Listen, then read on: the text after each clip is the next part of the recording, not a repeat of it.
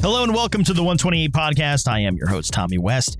Today on the show, a guy who loves coffee. I cannot express that enough. In fact, if you didn't know that he actually produces music based on all of the things we talk about today, you would think that he is just like the owner of Starbucks. So we'll talk about all that stuff. Plus, we will talk about music, and this guy is very busy in the studio. He is awesome to talk to, a lot of fun. If you are a coffee lover, you're going to love this. This is Makj.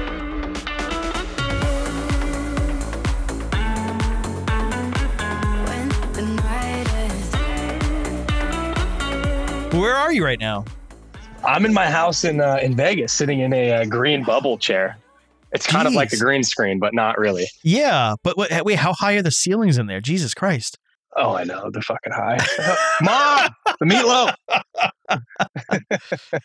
What is? By the way, I mean, Vegas is one of those. Is that place like dude? Everyone was telling me to try to and almost convinced me. I shouldn't say it's not like I decided not to. I'm a New Yorker. I've been here for God knows how long, and I can't get it out of my system. But like everyone loves Vegas and like the market there and living there. Yeah, it is. So I moved here from California 2019 September. So yeah. I'm a transplant. I'm new. I moved to like this HOA gated community type of area.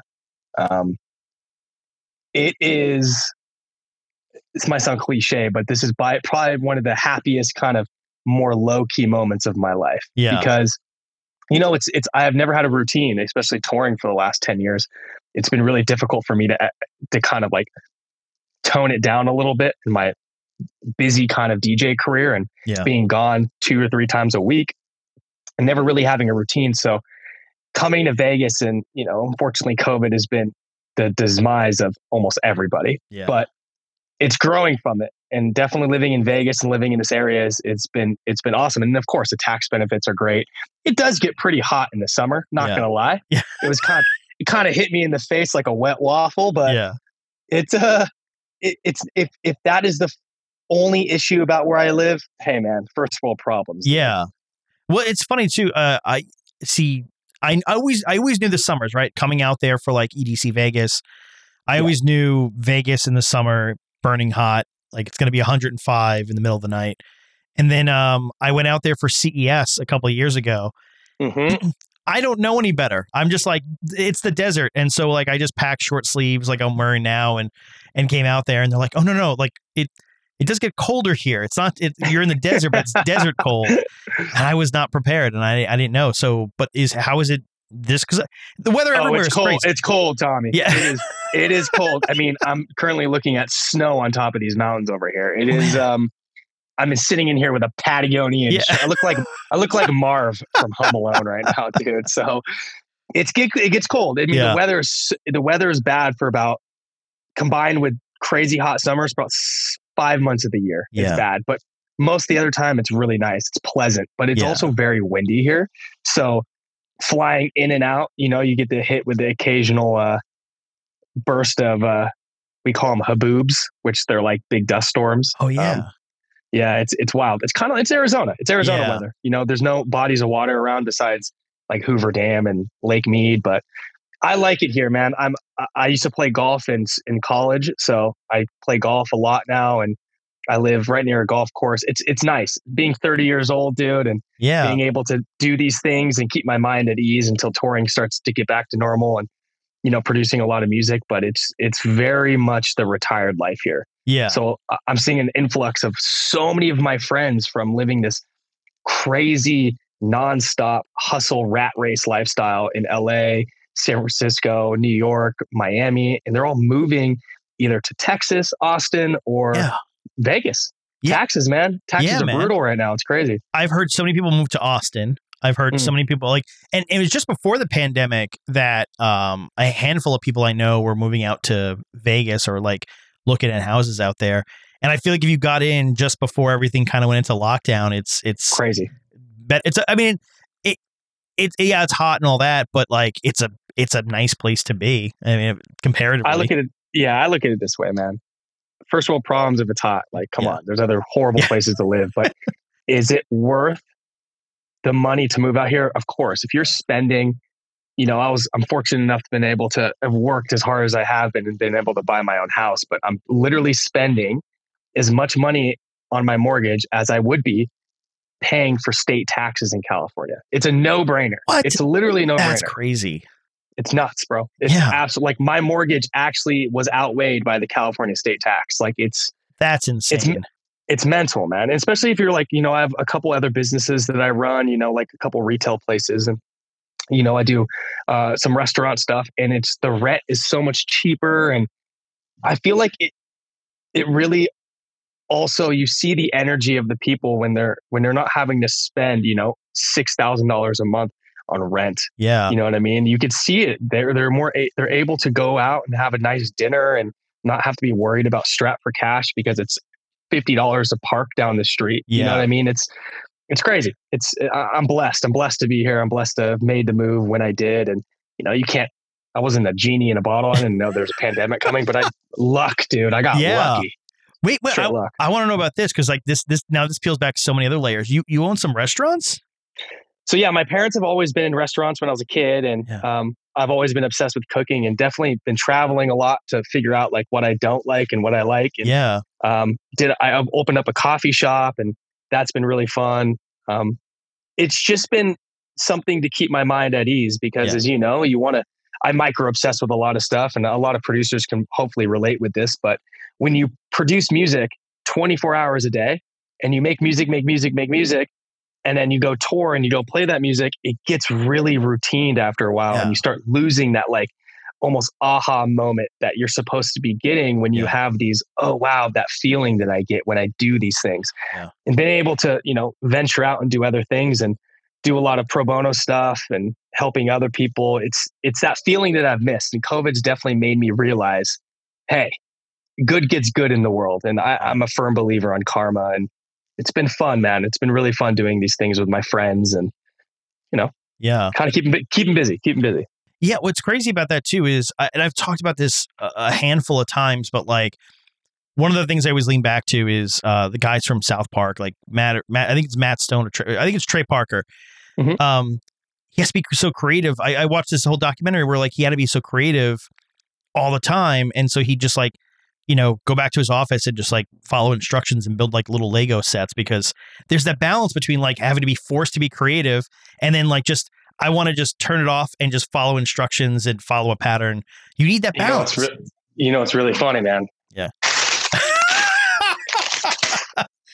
Is that your getaway from like same shit, different day, my friend? Damn, every dude. day.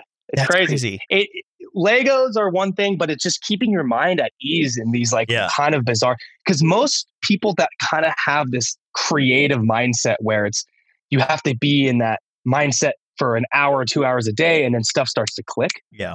But to tap into that has been the most difficult. It's the writer's block. It's the, you go outside and, step on dog shit. It's going to ruin your day. Yeah. So, doing small little crafts and keeping your mind working and not being stuck on your phone and on social media it's a struggle. It's definitely, there's so many different, I could sit in my house all day and watch TV all day, but it's choosing not to do it is the key. And being able to keep your mind working has been the struggle for, I feel like, a lot of artists these days, because it's hard, especially if artists only make club music, man. Yeah. If you're only making club music, and guess what? That club music is going to now. There's no clubs that are open. Yeah. That is depressing. Yeah. So for guys like me, I've had to switch my brain into more of like a opened mindset into doing other things. Yeah. For sure. Well, I mean, that's the thing when you're in the studio producing. I've talked to I think I was talking to Origin not that long ago and talking about like his process and how he'll like you go out on stage and you go to you do a show and you throw a new track on that you've been working on and just kind of see how the crowd reacts to it and play with it. And that was a part of his process. He's like, well, now I don't have that. Like, so now like his entire process is completely different. Did you have that kind of same thing where like you included that in your? For sure. Yeah. You know, these live sets, and I've done some shows, I got a couple shows coming up, thank God. It's been a struggle, but I have some shows in the States coming up, and I was supposed to be in Asia a couple of weeks ago, but there's visa issues and whole humbo jumbo stuff. Yeah. But yeah, I mean, to look at a picture and be like, wow, I used to play in front of 30,000 people at Tomorrowland. Yeah. To now I'm sitting at my house where a TikTok star is, it has the more of notoriety compared to, like a Swedish House Mafia. You're kind of sitting there going, what in the, it's all relevancy at this point. I've had to explain, it's almost like I'm an old man sitting on my deathbed and telling these stories as a kid, but they've happened 3 years ago. Like, oh yeah, everyone's like, oh, so what are you doing? I'm like, oh, I'm just waiting for the tour. Oh, so like you're a touring DJ? I'm like, yeah, I've done some stuff. And they're like, oh, like, do you play like in California and stuff? I'm like, oh yeah, like it's been funny, man. It's one of those things where people really, you need inspiration in weird places. Yeah. But once you find it, you can find it. But as for guys like me and, other guys that went from 100 to 0. Yeah.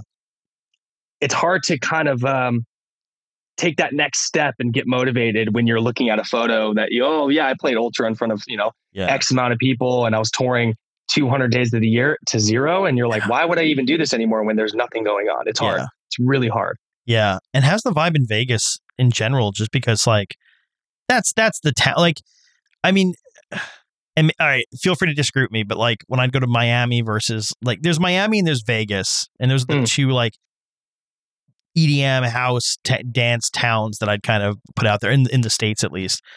And Vegas over the last couple of years, especially, I felt like it just become like this, like, place to rise to, and the place that everyone wanted their own residencies. And now with everything, like everything just kind of shut down, it's shut everyone out. And so like, I haven't seen anything out of Vegas. I'm kind of curious what it's like there. Is it as depressing in person, or is it like they're like a silver lining that we're not seeing? I mean, it was depressing at one point when COVID was at its peak.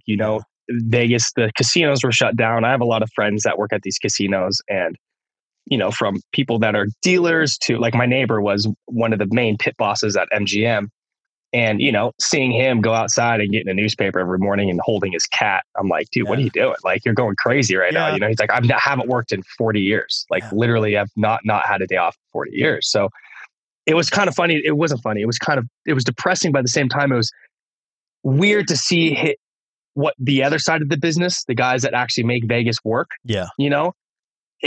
Dude, like the Tiestos, the Zeds, the Snakes, the David Guetta, they're fine.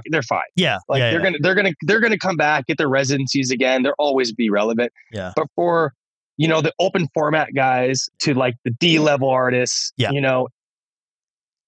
it's difficult, it's one of those things where Vegas was a staple. Like you have a Vegas residency. It's another really cool thing on the resume. And a lot of clubs go, oh, Makj, resident at the Wynn, right. or,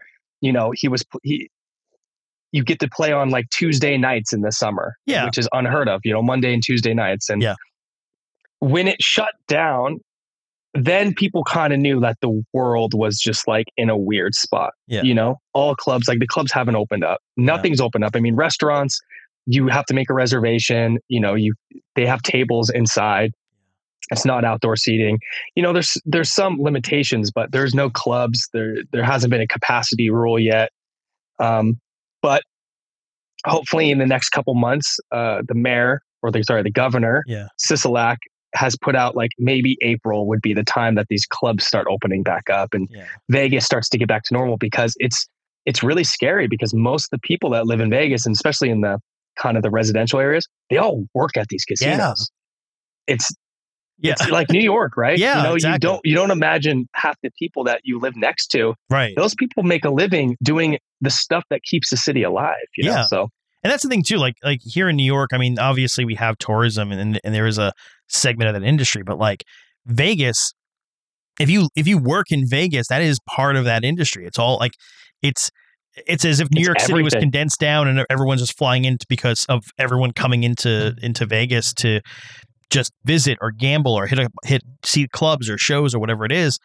Yeah. And it just goes from, like 100 to 0, like you were saying. And it's wild, dude. Yeah. I mean, I remember a couple of my friends worked for, they were performers for a show called The O at the Bellagio. And it's owned by, it's a Cirque du Soleil project. Yeah. And they were gymnastics. And I hit them up. I'm like, where are you guys at? They're like, oh, we moved back home. No one is going back. Yeah. Back to the Czech Republic. Jeez. And I'm like, so are you guys coming back? Nope. Yeah. Like just like that. Yeah. And it was really crazy. And, then I had to really rethink, like, where am I going to be at in 4 or 5 months? Yeah. And in that 4 or 5 months was, 7 months ago. Yeah. Yeah. And now it's been a full year. And, there's kind of, the clouds are separating a little bit and people are, like I said, I've had some shows here or there. I was in Miami last 2 weeks, a week and a half ago. I played at SLS. I played in Fort Lauderdale. I have a show in North Carolina coming up. So there are shows that are randomly popping up in different states for sure. But the main mega clubs, shot in the dark. No one has any idea, That's crazy. And what about you were saying, because it's still in an industry that's impacted, but you were saying you own a coffee shop. Like, how's your coffee shop doing? How's your? Yeah, no, it's good. Like luckily I've teamed up with a few people that have lived here and they have that kind of, presence already in Vegas. And it's weird, man. Like I have some friends that have capitalized on COVID. Like they're Amazon warehouse owners or they used to own furniture stores or landscape or general contractors. And most of those people with traits, and they have, hustled and grinded for 20 years and somehow their industry is now popping. You just gotta go with it. You gotta just capitalize on it. And retail has been very, very difficult in a lot of ways, but online sales have been incredible. Yeah. But the coffee shop has been good. We're able to open up. We're able to have people in. We have people that go to UNLV always at the college. They go in and it's a very lenient spot. It's nice. It's not a forever thing, but at the same time, it's like I said, this goes back to the first thing we were talking about of just keeping my mind occupied and doing different things and being able to do them, which is nice. Yeah. That's pretty cool. What you were showing me the Legos a little while ago. Like, is that your go-to? Do you have any other hobbies? Man, I'm a weird dude. I love. I'm like a micro obsessor. So like, I got really into coffee, and that's why I opened up the spot. I was like learning how to roast beans and like traveling to South America and like learning the gases of different beans from different parts of South America. Like it got serious at one point. Did you do you do like the legitimate coffee tasting where like you slurp it and like yeah. It's like going and tasting really nice wine, but you would do that to check the gases of the different espresso beans. But yeah, you would do that. It's like anything. You want to get to that 10,000 hour the 10,000 hour rule in any job. And that's when you're considered a professional. Yeah. It is what it is. What else have I really been into in the last year? I got really into skydiving. That was kind of wild. Yeah, man. It's really accessible out here. I got my skydiving license when I was living in San Diego. And then when I moved out here, one of my really good friends, shout out Makj, he owns this company called Go Jump Las Vegas. And he was like, dude, just come out, make a couple songs for the flight school. And I'm like, hell yeah, trade, so traded him some beats and was able to jump out of a few planes, man. Wait. So I have a friend of mine who's into it too. And so you have to start off and you're like strapped to like an instructor, right? And that's so you do tandem starts. And then one day, if you want to decide, you do a quick school and you qualify a couple times. My family's always been in the aviation. Yeah. So I've always kind of been able to grab onto like the random stuff, like wind directions, where I'm at in the sky if I ever get disoriented, weird shit like that. Yeah. It was easy for me to pass a test, but you can literally jump 2 or 3 times and then be like, all right, you ready to jump by yourself? Here really? I thought it was I thought it was more advanced than that. It was always like explained to me like you're strapped to a guy and then eventually you have to like graduate to that. But I didn't realize that there's kind of like, as long as you feel quick. good. You can make it as quick as you want to. Oh, I didn't know that. Yeah. Yeah. It's like, hey, 50-50, you live or die, buddy. Wait, you mentioned one thing in there. How do you reorient yourself if you like don't know what's like jumping out of a plane? Yeah. Haven't gotten to that point yet, but like, I'm always looking up in the clouds. Like if you fly up and it's the weather, there's two different licenses when you qualify to get your pilot's license. There's VFR, which is visual flight rating, when you're able to see what you're going into, and then IFR, which is instrument flight rating, and then you're able to fly into clouds, and we're just solely rely on your instruments, right? Yeah. You can't do that when you're skydiving. You got to be always visual. You always got to be visual, but it's not unsafe because the pilot or people that you jump with usually are like, you got 8 people telling you, nah, I don't really think that's a good idea. Yeah.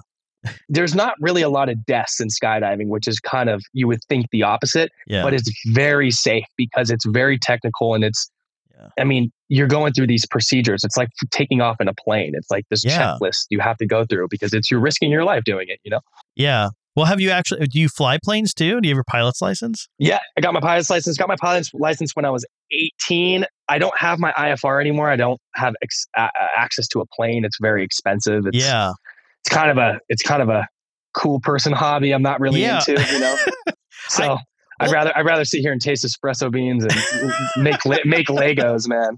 Well, it makes me feel a little bit better hearing it from you because I'll watch like a bunch of these guys on YouTube who have like their own planes. There's this one guy, Nico Wings, who like flies all over in like his little plane.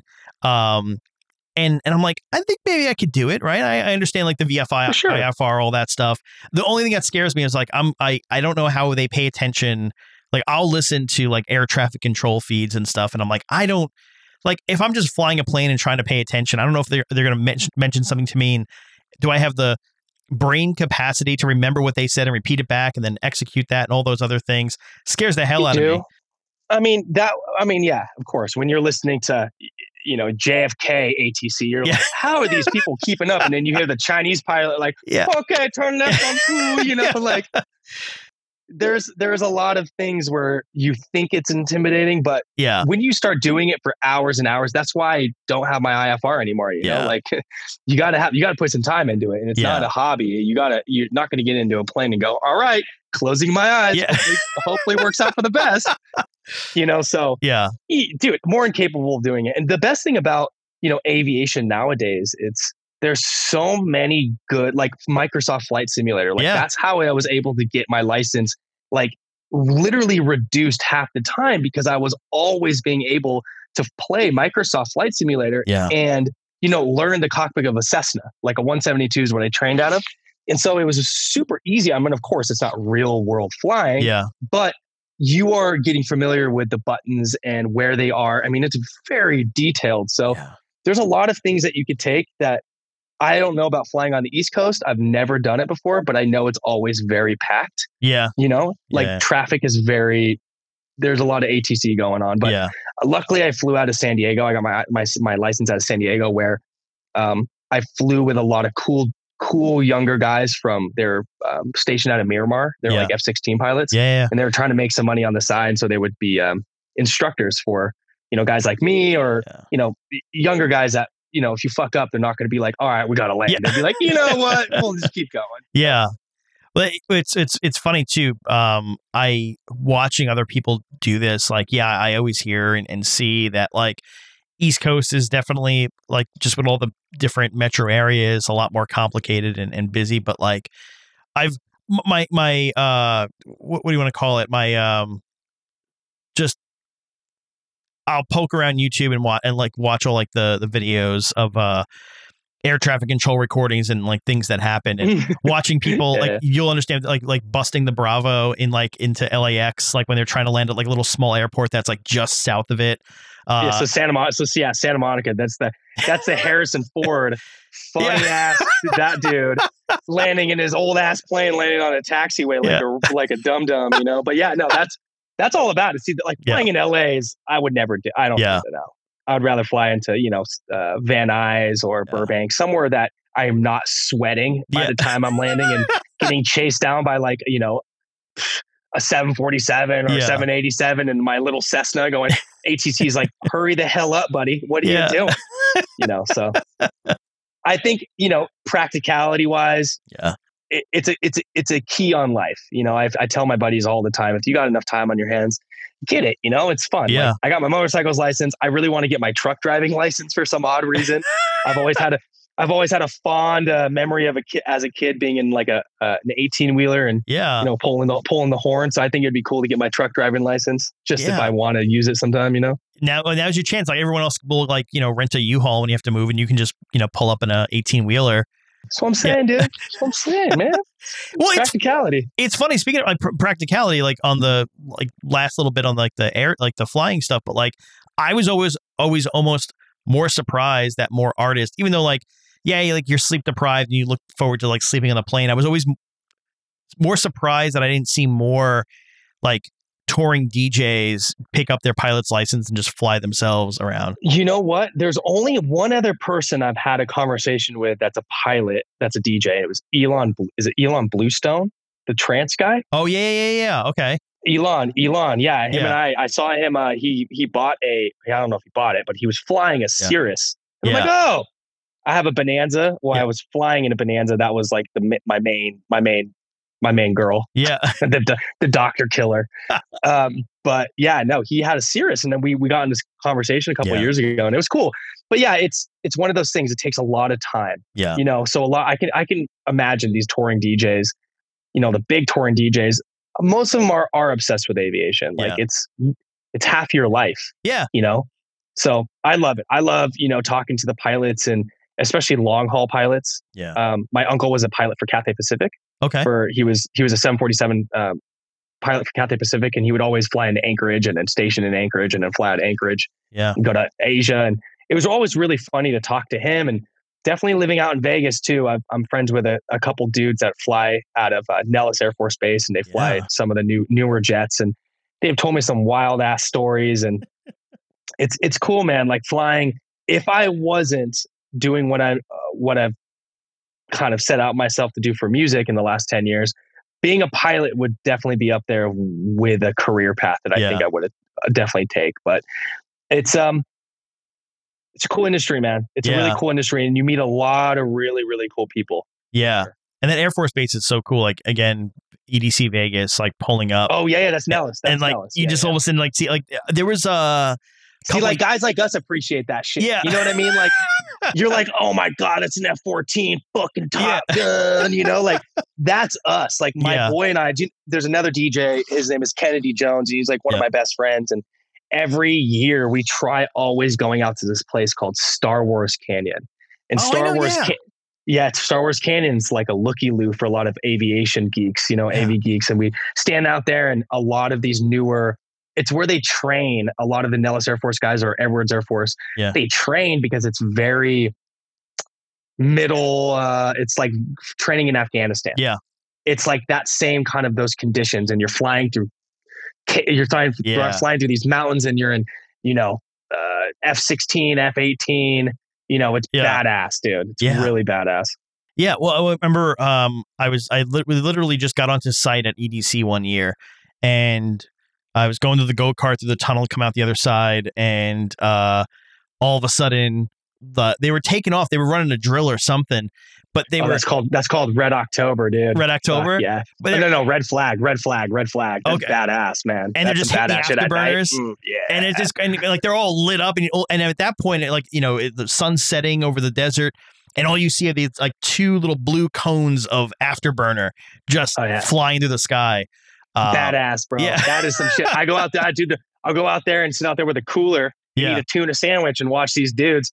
It's I want to say it's Red Flag. Yeah, it's Red Flag. It's when a lot of these other countries come in and they do training exercises with the US. Yeah. So like the Italian Air Force, the French Air Force, the British Air Force, they'll all come with all their planes, the German Air Force. Like it's badass, dude. Yeah. It is so tight. Really cool. Dude, small. It's like, see, this is the thing. You're in the planes, or you're not in the planes. Yeah. It's always it's interesting to me, and it's also way out of reach to ever like get behind the stick, but it's super interesting to me. And it's. I mean, I wouldn't say that, man. Like I know a lot of pilots that start. I mean, I don't know how old you are, but I know a lot of pilots that started out in their early to late 30s, man, that are, you know, I'm not saying a fighter jet, but regional stuff. Maybe flying for Delta or something, you know. I mean, well, the thing for me is I look at these guys and like you know, there's like the little plane, like the little Cessnas that you train on, which is essentially like an old Jeep, you know, like it's like you pull this an old Honda Civic, homeboy. The slowest planes, man. Like, I think we would top out like at 110 knots. Yeah, and that was like big downwind, like you got like terrible, just bzzz, not fun. But now you see all the new planes, and that's what I'm like, you know, and you have to go through it, right? You have to learn in the old Cessna that's, you know, been there since the 70s, and but like the newer planes were like it's like, you know, iPads across the entire console, and the thing basically flies itself, and it's all computerized. It's a jump, but I'm like, I want to just get to that part where it does most of the stuff for me. But that's obviously, like, you know, you're skipping a few steps. But you gotta learn on all that. So because you know, if all out, the Cessna has the practicality of if you are in a pinch, all the instruments will be working because they've literally been, I think majority of them are magnets and steam pressure. Yeah, you know what I mean? Like it's classic shit. You don't want to rely on a Garmin when it's a battery. You know what I mean? It's like driving a new car. Yeah. You always know the 1960 cars will last a lot longer than the 2015. Oh, know? Yeah. Well, I was watching a video of some guy, and he was like, you know, these guys like put GoPros on every corner of the inside of their cockpit, and was going up with his family. His wife's in the co-pilot seat, and his kids are in the back. And as he's, you know, like just making his way on takeoff, he's up in the sky, and all of a sudden you can see something's wrong. And what you later find out is that the throttle stick for his engine, the cable snapped, right? Because it's literally a cable that connects the little handle to the actual throttle on the engine. But in perfect, you know, Cessna safety feature is when it loses tension, it goes full throttle instead of, you know, no throttle. It doesn't drop you out of the sky. So now the guy's like in the sky, and they're getting his engineer or his mechanic on the radio so he can talk to him. And like fuel mixture, man. And that's how he's able to bring it down. Yeah. And then the guy just had to figure out, like, all right, well, you have no choice. You just have to, you know, land it at full throttle and just kill the throttle, like when you feel right, and just land it. And but it was like super interesting to watch something like that. And then you cut to the other guys who have, like, you know, essentially like little Lear jets that are like, you know, like two person cockpits, and like it, you know, it's all completely computerized. Yeah, it's one of those things, man. Like I've flown in a single engine jet, a single pilot Lear like that, and with another co-pilot, and you know, one engine goes out, you got a split second to make a decision. You know, it's a lot, you know, especially like you get like a Beechcraft, a dual prop, turboprop, like those are always sketchy as shit. But, you know, it's just always training the right way, having a good instructor. So you remember going through every crazy situation more than once, especially like doing stall checks, you know, doing procedures that you might never have to be in. But if you are, you're not going to get flustered, because that quick decision, you know, flying, like I said, flying isn't just like a weekend hobby. Like it's a once or twice a week. 5 or 6 hours a day. You know, it's a commitment. But wait, we're talking a lot about like flying and stuff. I want to know more about the coffee stuff, because that's like super interesting to me, about like what you learned. The coffee shits, man. It's. I always tell people this: if you're into coffee, save up and buy a really good coffee or an espresso maker, or like a really good drip system, because you're spending $6 to $8 every single time on like a milk drink when you go out to get coffee. And it's like, okay, coffee. But once you start making your own, you're like, wow, okay, this cost me, let's say the bag of beans was $18. Milk cost me like $6. It's like 70 cents per coffee. And you can have as many as you want a day. You know, but it's that extra step that you get. Yeah, you could save some money, but man, you can dive deep into coffee. Like I don't really have a lot of vices. Like I don't really drink a lot of alcohol. Like I'll have my occasional beer or some wine or something. I don't do drugs, and coffee's one of those vices that I love. I love waking up in the morning. I love my whole get down setup. Yeah, I want to know what the setup is. Yeah, could I like flip this camera around? How do I do this? Oh, maybe. Oh, there it is. Oh, wow. Yeah, so I got the grinder. Oh, right. Wow. So it's got the scale to make sure that I have equal portion. So I do 20 grams in of espresso beans and then 40 grams out. Right. Jeez. And then I mean a full steam. Oh, I make some latte art. Man, it's fun, dude. It's really fun. Wait. So what machine is that? So this is a Rocket. So Rocket, this is an Italian company. I used to have an espresso machine, like at the coffee shop, we have a La Mazzarco. Yeah. La Mazzarco is like very, very standard, but my cabinets aren't high enough to put my La Mazzarco in. And I was like, either sell my La Mazzarco or spend $8,000 on taking the cabinets out. So I was like, you know what? I'll get a coffee maker. I don't need to be a Mr. Coffee Man. And I got something just as good. It's stainless. I like it. Matched my this and then matched my, it's fun, man. It's really nice. Yeah. Wait, what's the thing on the right? Is that a tamper? Oh, this is a sparkling water. Oh, sparkling water machine. Yeah. Oh, I save a lot of money on that bad boy too. Damn, it's funny. I'm like, I drink a lot of water. I'm drinking like in a bottled Essentia water, and I thought about getting. They have like this is like the reverse osmosis water, and you can get that for your system at home. And I was like, maybe I'll just build that into my countertop and get that, so I don't have to keep buying bottles. It might be expensive. It might initially be expensive, but if you're going to the gas station every day or you're buying stuff off of Amazon and you're like, wow, my monthly expenses for water are like $150. Yeah. It's a no-brainer. Like I just fill this up with tap water and I put it in a sparkling machine and it's like gourmet sparkling water. You know what I mean? Yeah. Wait, I want to know something because this is what I never fully understood. So you were measuring like down to the grams the ground coffee after you grind it. I'm just gonna make a coffee. Okay. I have it. It's a like cool little setup I can get here too. Tell me if you can see this. Yeah. Okay. I see it. All right. So it's like some POV shit. I got to take this out. So basically what I want for my espresso is I want to have basically I want 20 grams of espresso in. You have to have a scale. A scale will be your best friend because you're not wasting a lot of espresso beans, right?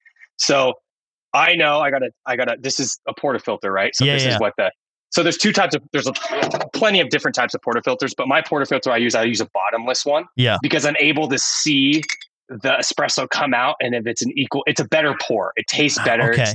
Here's a nozzle. Yeah. Okay. I've seen that. Yeah. So these are classic. And also these are a lot cleaner when you're making 50 to 100 coffees a day at a coffee shop.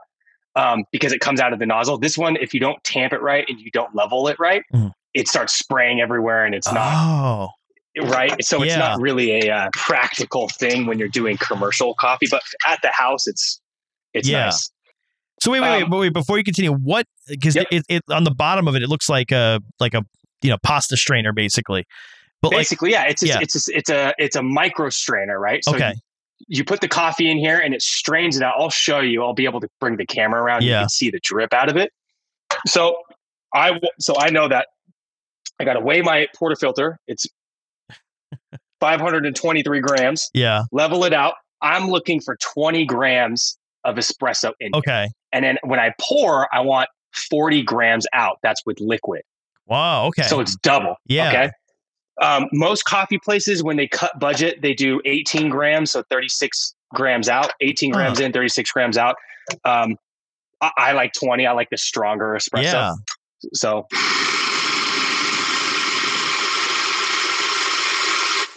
you're looking at the consistency of the grind. Yeah. You're looking at the tamp. Okay. So exactly 20 grams. So this is what it looks like right now. Right. I'm going to do I like tamping it myself. I like putting it around the basket to make sure that it's all around the whole basket. So there's no water that gets through. Yeah. This is called a leveler. This is your best friend. Okay. Because this is going to level the espresso to a point where you're going to have to tamp it, but it's already flat. Because most people, the classic way of doing it is leveling it with your fingers and getting it all distributed around the basket. Yeah. But then using the tamp, and sometimes the left side can be, I mean, if it's not perfectly flat, you can taste it. Oh, so, okay. So wait. So if it's not level in there and you go to tamp it, you go to like push it all down. If it's unleveled, it'll spray out of the left, it'll get a different pour out of the right. Yeah. So that's why the bottomless portafilter. Yeah. This is like putting training wheels on coffee. When you have a bottomless one, it's like you're going to know when you mess up. Okay. So that's what it looks like without the leveler. Okay. So I put the leveler down, give it a couple spins, and now it's perfectly flat. Oh, wow. That is perfect. See? Yeah. So they didn't come out with levelers for maybe like 5 or 6 years ago. It's fairly new, but it's kind of like a new hipster thing for speed. Yeah. So a lot of like classic espresso, like, you know, espresso teachers, they were like, I hate levelers because it doesn't give you the feel, but screw that. Like, I'm over that. So the tamp, I've done hundreds of tamps, so I kind of know what the pressure is, but it's usually about 50 pounds of pressure. Put it in the nozzle. Take your cup. Yeah. Weigh the cup because you're going to want to see what the weight. Remember, 20 grams in, 40 grams out. So now come down here and I'll show you the pour. Now are you controlling the pour manually? I mean, there's a it's just a pressure. So it's a water pressure. You see how? Oh, wow. Right. It's like, it's like, I don't know how to describe it. It's like a Ghostbusters. Like, it's just like that. Exactly. So that is a pour you want. You want all the corners to come in equal in the middle. And that's just having good distribution. Yeah. Okay. So 30 seconds. Now I wanted 20 grams in. I want around 40 grams out. I'm now at 31. So it's a shitty pour. Yeah. But wait. So this is the question.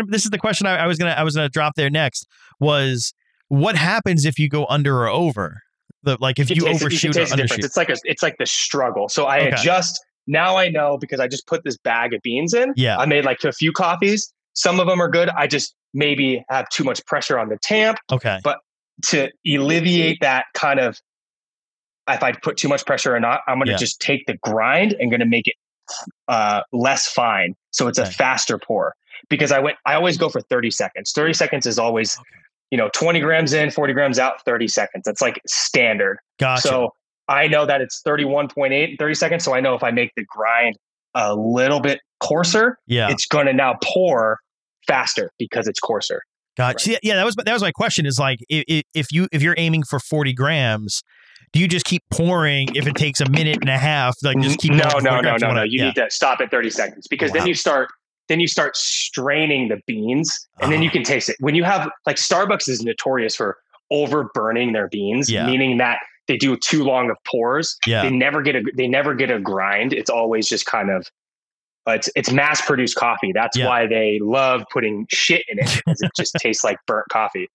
I'm a guy that like I take pride in knowing that my coffee is always going to be like, I always buy this one company. Don't tell the place I work at, but it's literally this company. It's called Vesta and I love it. It's great. And I saw the Whole Foods logo on it. Does that mean Yeah. The crazy thing is they were able to partner in with Whole Foods because it's a local brand. Yeah. They roast out of Vegas. Oh, they, so it's the only Whole Foods in Vegas, but it's, the only reason why I buy it is because you can't go into the store. They're not open for the public. It's a roasting place. So they sell to different distributors. Yeah. So now I'm foaming the milk, which is pouring the espresso is one thing, but doing latte art. Yeah. It's a pain in the ass, but I felt like I've done enough that I can figure this out. Wait, is that like oat milk? It looks a little darker. So I use this stuff. Yeah. Shout out to my boy Laird. Yeah. Laird Hamilton came up with this creamer that's absolutely incredible. Okay. Yeah, it's awesome. It's really good. There's no sugar added. It's made out of mushrooms. It's really good. It's good for a lot of people that have. I mean, I'm lactose intolerant. Yeah. So you won't catch me dead drinking a coffee with milk, or I would be on the toilet for 15 hours. But I use this stuff. It's a high steam milk. It's the barista blend. Yeah. It's easier to get higher temperatures. Yeah. Is that what barista blend is meant to this entire time that I haven't known? Yes. Okay. Yes. I didn't know It's that. It's for the weirdos like me. Yeah. Oh, look at the art. Oh, dude. Oh, yeah. Like I said, man, it's one of those hobbies that you could really. Yeah. It's like Keizo. I used to live with Hayden all the time. Yeah. He's really in the drip coffee. Dennis Koyu. I got him into doing espresso. So it's a really fun thing because we're producers. We just love to be caffeinated. You know? Yeah. So being able to make your own coffee, I mean, that took 5 minutes of fun. Yeah. You know what I mean? I enjoy making coffee. I'm not like, I need a coffee. I need to get in my car and go to a coffee shop and wait 30 minutes and then drink it. And then, oh my God, I might be mad because it might taste like shit. Yeah. You know what I mean? Wait, but now I want your take on some other things. So what's your take on like Nespresso? Like the Nespresso's cool for the pinch, and especially there's no mess. Yeah. With my espresso machine, there's a mess. Like the beans are. I walk around with I'm very OCD. I walk around with my Dyson vacuum cleaner, so I can handle it. But not a lot of people like that mess, especially when they're in a time crunch. Like my manager has a really nice Nespresso, and it tastes decent. I mean, I'm not. He's not a coffee snob. I'm a bougie bitch when it comes down to coffee. I'm sitting here drinking my sparkling water and my espresso like a dickhead. But no. So wait. Here's because I love this, right? This is like my favorite. This is why like half this podcast, like we don't even talk. Like it's all EDM DJs and producers and shit like that. We're gonna cut this real close. Yeah, I had a song come out called "Promises on Armada." It's out now. Get it on Spotify, whatever. I had Green Light Armada. Cool. Back to the coffee. This is all we talk about. You know what I'm saying? Half my conversations have more to do with like food and travel and stuff like and everyone's hobbies. This is the stuff I care a lot more about than anything else, and this is what makes it fun. It's homie talk. I don't want to sit here and talk about the music. Hey, so great, you know, cool. I won't mention names, but obviously I used to work on Sirius XM and on BPM, and I used to yell at the other DJs who would go on and be like. We'd be at like festivals and they'd be like, hey, so what are you going to play on stage? And I'm like, who cares? Everyone listening is going to know in 3 seconds. Stop asking that question. It's like, hey, man, have you ever shit your pants in a hotel room before? You know what I mean? Like, what was the worst time you thought you had diarrhea before you hit a plane? Like, these are like Tommy, I've been doing this for a long time. And I always love getting conversations like this because, you know, I'm a normal ass guy. I have some weird ass hobbies. I like Legos and I produce music. Like, I'm a normal dude. Like, I'm like everyone else. It's not like I'm going to sit here and be all snobby. Like, let's just talk about the brand and be like, fuck off, dude. Like, I'm not going to do that shit. Like, like, fuck that. Let's talk about aliens, you know? Dude, no, honestly, like some of my favorite, and this is what like was to go way back. Like this was the genesis for this podcast in general was like, I sat and talked to Bass Nectar for like an hour about his new fascination of like watching football that he had never watched before and getting into that. And I was like, yeah, let's talk about football for like an hour. Like that's more interesting than most things. And like, yeah, obviously like we're all into music and that's what you do. That's your day job. But like, yeah, I want to like this stuff is more fun to me because like, to that point, like how passionate you are about like coffee. Like I'm like, that's where like my next question was going to be like, yeah, okay, cool. So like when you're at a festival or something, or like you're somewhere that's not home where you have your cool setup, how do you make coffee? That's the closest we'll get to talk about. Fucking rough, dude. Yeah. It is rough. But contrary to this, I have found some incredible. So my goal every time I travel, is I always go to a local coffee shop. I like supporting local businesses. You know, I'm part of it. My parents have always done it. Yeah. Excuse me. I'm not a guy that will go to a Starbucks or a Dunkin' Donuts. Like franchisees, go for it. Have fun. I love supporting the local businesses. So when I go into coffee shops, I always buy, even if it's shitty, even if it's bad, I always buy some sort of trinket. If that's coffee beans, if that's a cup, if that's some merchandise, like every time I go. So when I travel, Australia was the only place that I was not disappointed every single stop I had on my tour with coffee. It was fucking phenomenal. Yeah. Every coffee shop was so good. And it was like, they just do coffee right. Yeah. China and Australia do coffee right. Yeah. You know, I've gone to Germany. I've been all over Europe. and the coffee's okay, but how coffee is drank over there is it's a lot different than the States. Yeah. It's a lot different than Australia.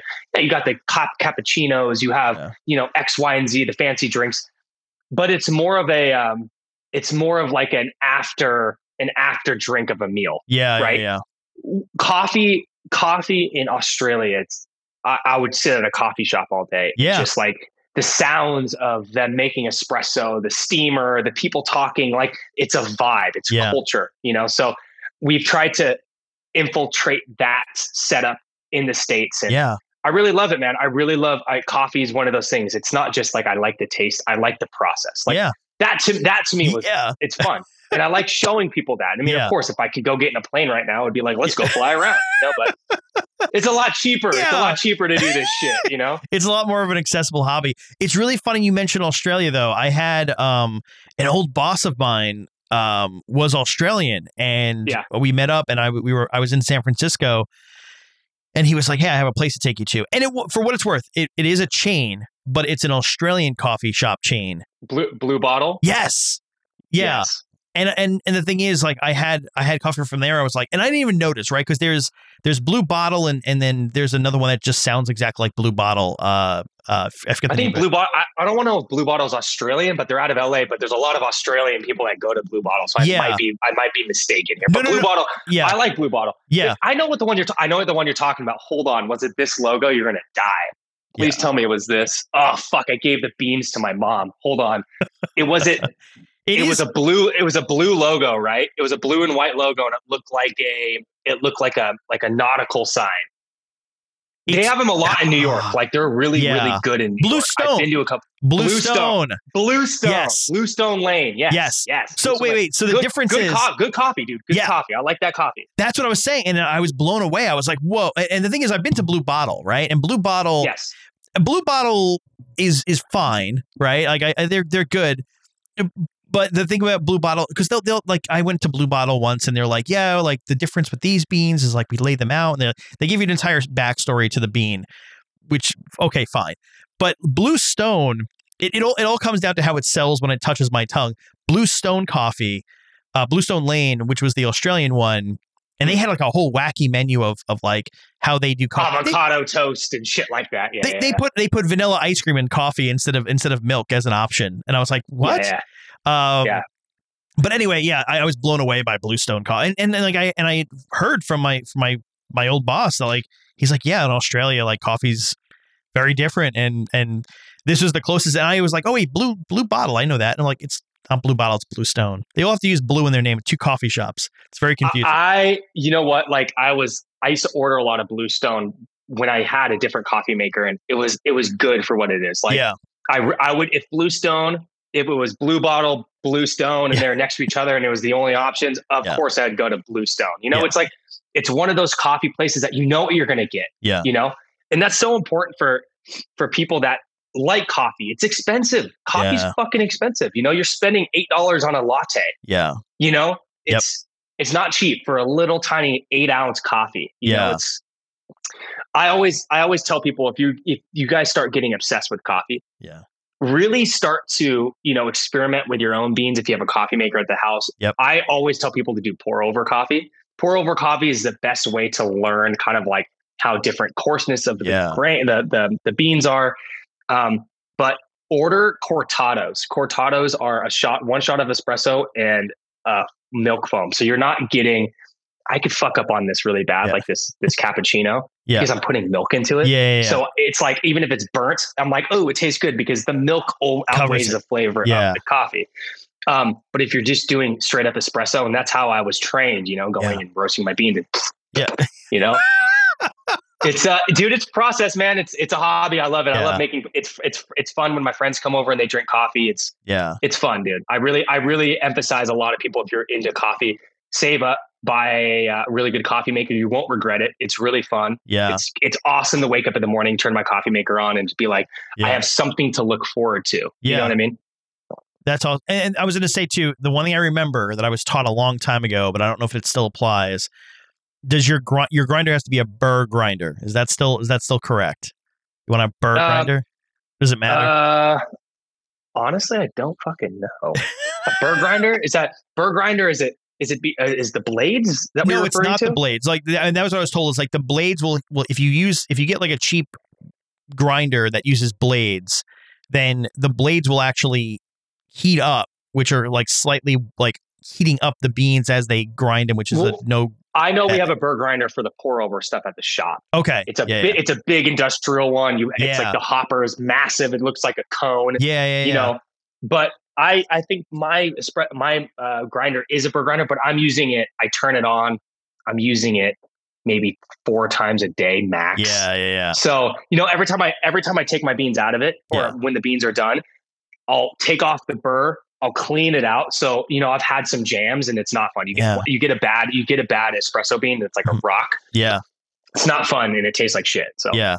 Wait, so do you know, like, I'm here in New York, do you know like the go-to like roaster in New York, or you just like shit, man. Honestly, I guess what I meant, like different cities in general, like, or are you just like, you know, your yeah. I mean, stuff?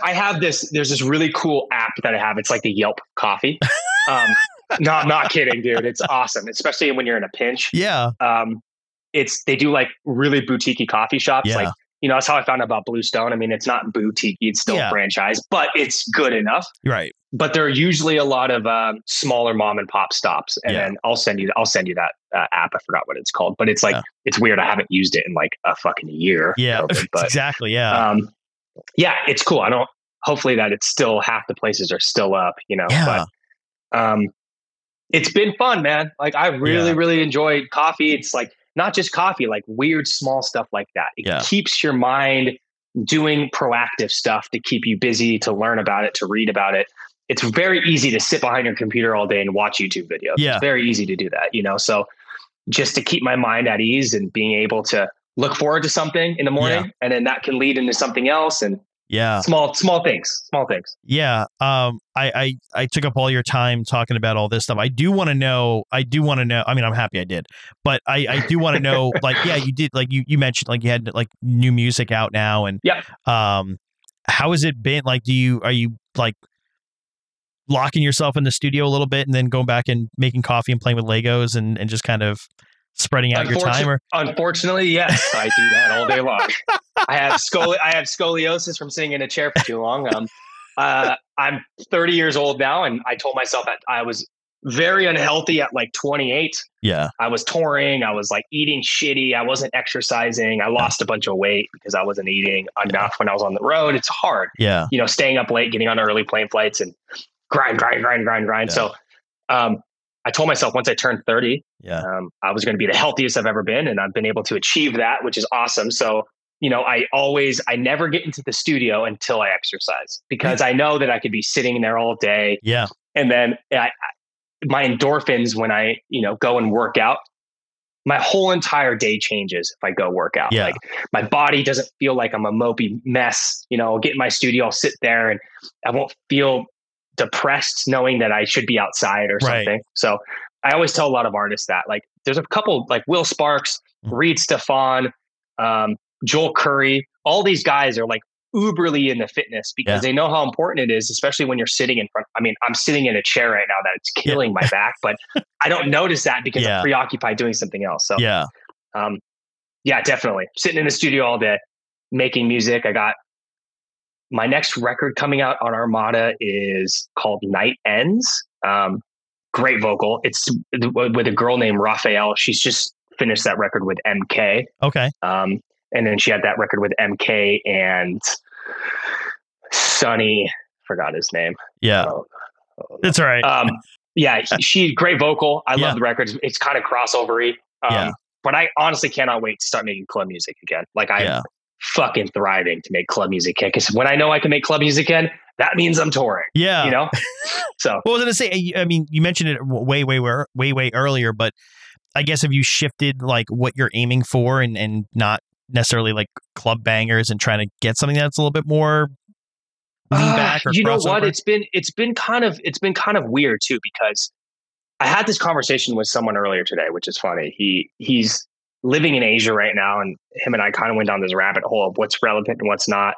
And, you know, making club music is fun, but when you have no clubs to make music for, it's weird. Yeah. So that kind of always relates to these labels releasing music, right? So when I send them club music that, let's just say there's no such thing as COVID, I was able to send them club music. Oh yeah, let's sign this, cool. Yeah. And that next month release, it could be a fucking hit. Yeah. But if it's a club music hit, the labels don't give a shit. They won't release it because it doesn't make them money on the back end. Right. Unfortunately, people want that like weird Medusa style, like boom, boom, boom, low vocal.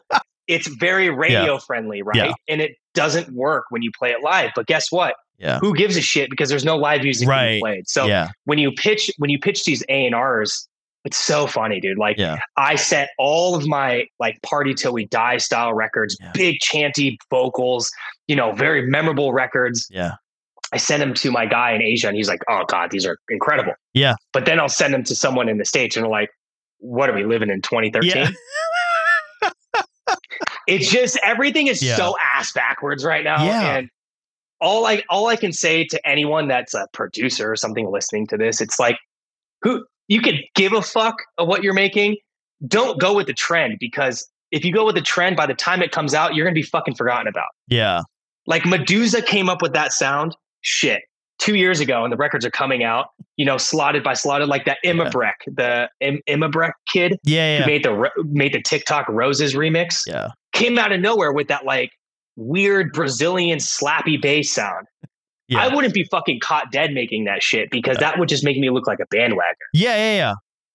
But unfortunately, labels want that because it streams really well. Right. Yeah. You see the hamster wheel paradox here that we're in? Yeah. Well, I was going to say too, I mean, especially as you're talking to people in Asia who have almost like, I feel like the only good that you can look at that right now is you can see how they're reopening and their clubs are reopening. You can see what the trend is going to aim towards. And my curiosity is really around, once things start reopening in the States and things, I don't know. I don't even like to use the term going back to normal, because I don't think there's a going back. It's more of like what a new normal might be.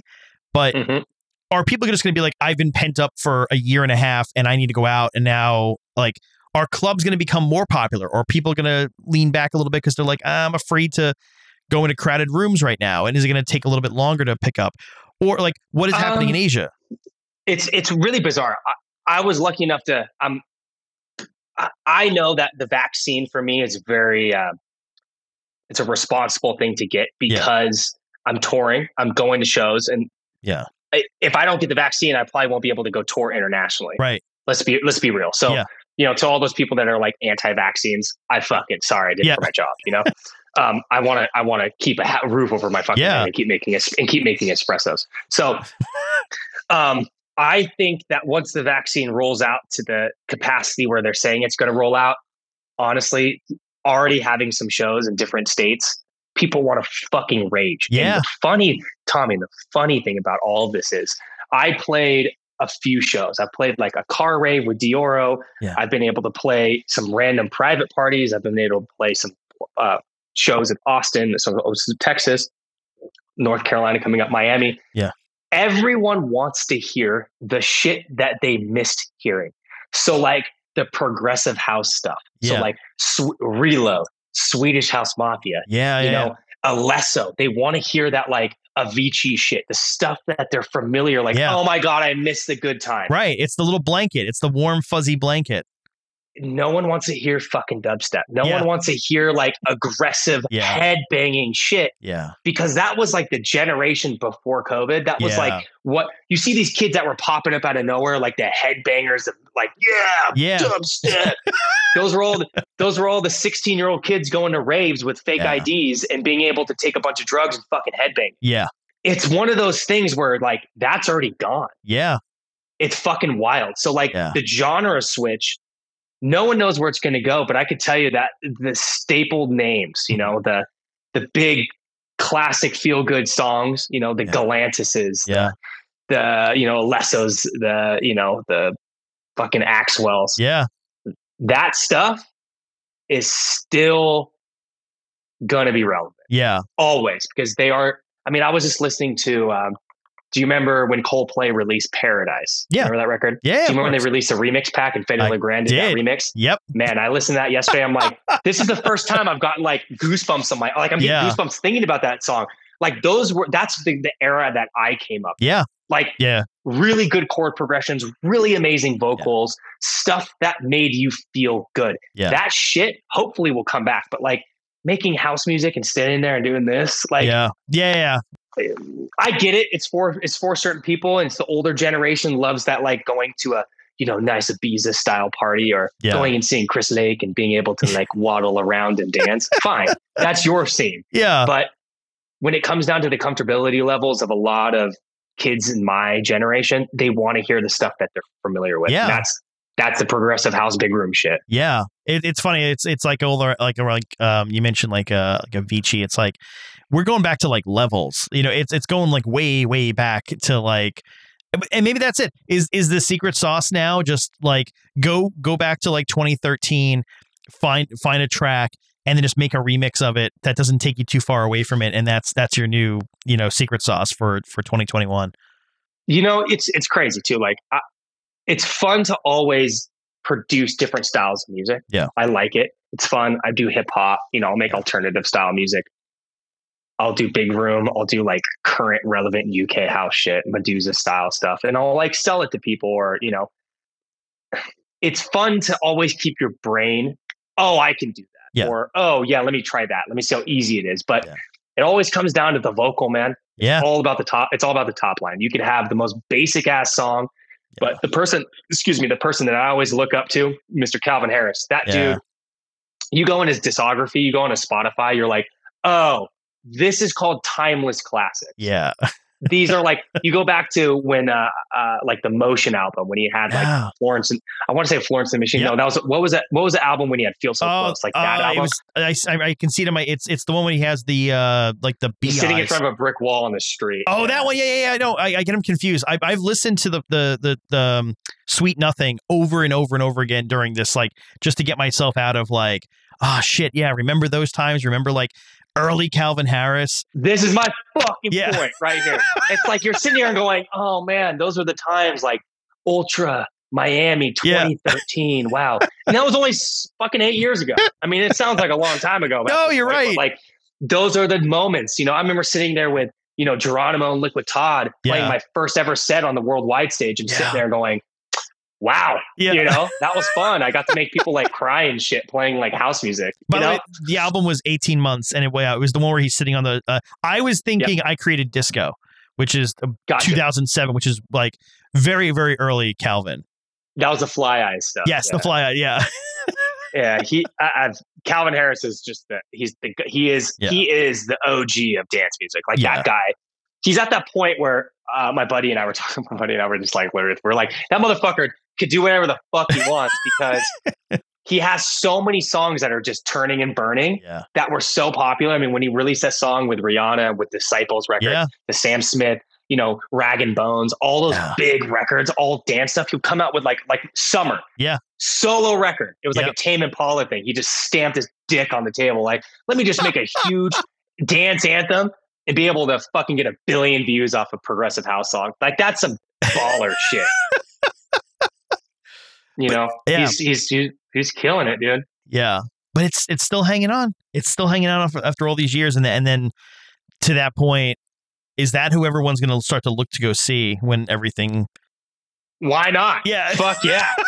Like, fuck, I will go spend money to go see Calvin Harris play 18 of his old ass songs. I don't give a shit. You know who I won't go see? Someone that goes and plays dubstep for fucking an hour. Dude, can I tell you, it's really funny. I was asking for this for years. And then it wasn't until, I guess, recently, like I was just like, I want to hear new stuff from Pendulum, right? Like I want to hear more Pendulum. 100%. Well, he's Homeboy's working with, he's done a couple, Dead Mouse records. Whatever his name is, the singer. Fuck. Oh God, it's such a basic name too. I'm gonna piss me off. Well, look, give me 1 second. But he did Monophobia with Joel in the last couple months. It's Rob Swire. Rob Swire. And that's the thing too is because he But like Rob Swire's voice is like the like the vocal because of the stuff with Knife Party, because of the stuff with Pendulum, because of the Dead Mouse tracks.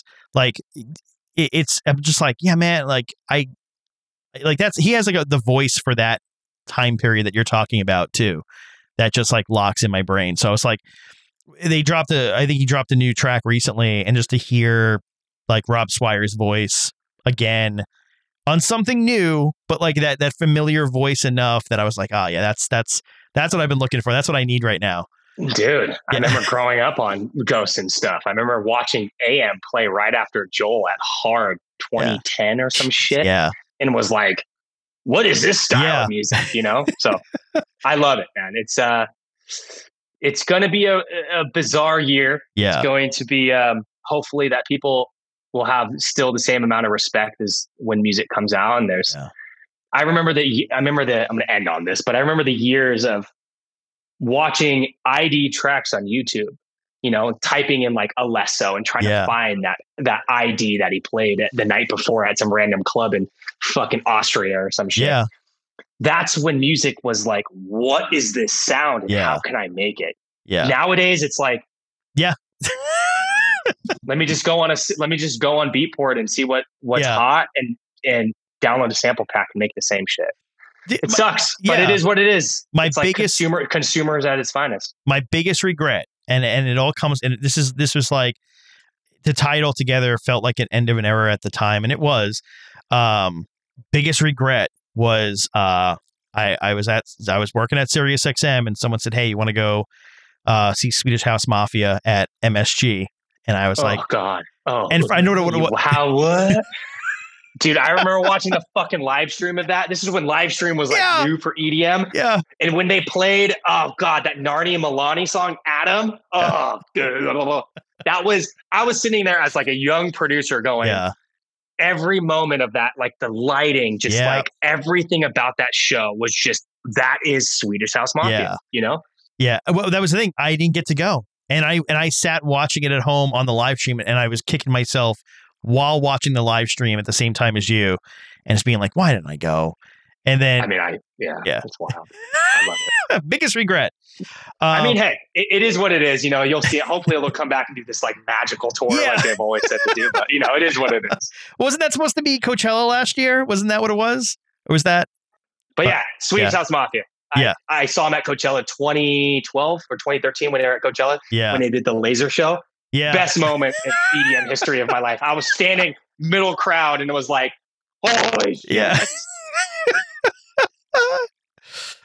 Dude, I'm way over on time, but thank you so much for talking to me and teaching me about coffee and bringing me back to those years. Those are my years too. So for what it's worth, we get to share that. But it's been a lot of fun. Anytime, bro. Anytime. Of course, man. Thank you for having me. Appreciate it. Such fun talking to that guy. One of the most fun interviews I think we've had on this podcast. Thank you to Makj. Thank you to the team at Armada for helping set that up. Thank you to my producer, Dale. Thank you to our editor, Steph. If you don't subscribe to the 128 podcast yet, go do that right now. Spotify, Apple Music, or wherever you get your podcasts. I'm Tommy West. I'll see you next time.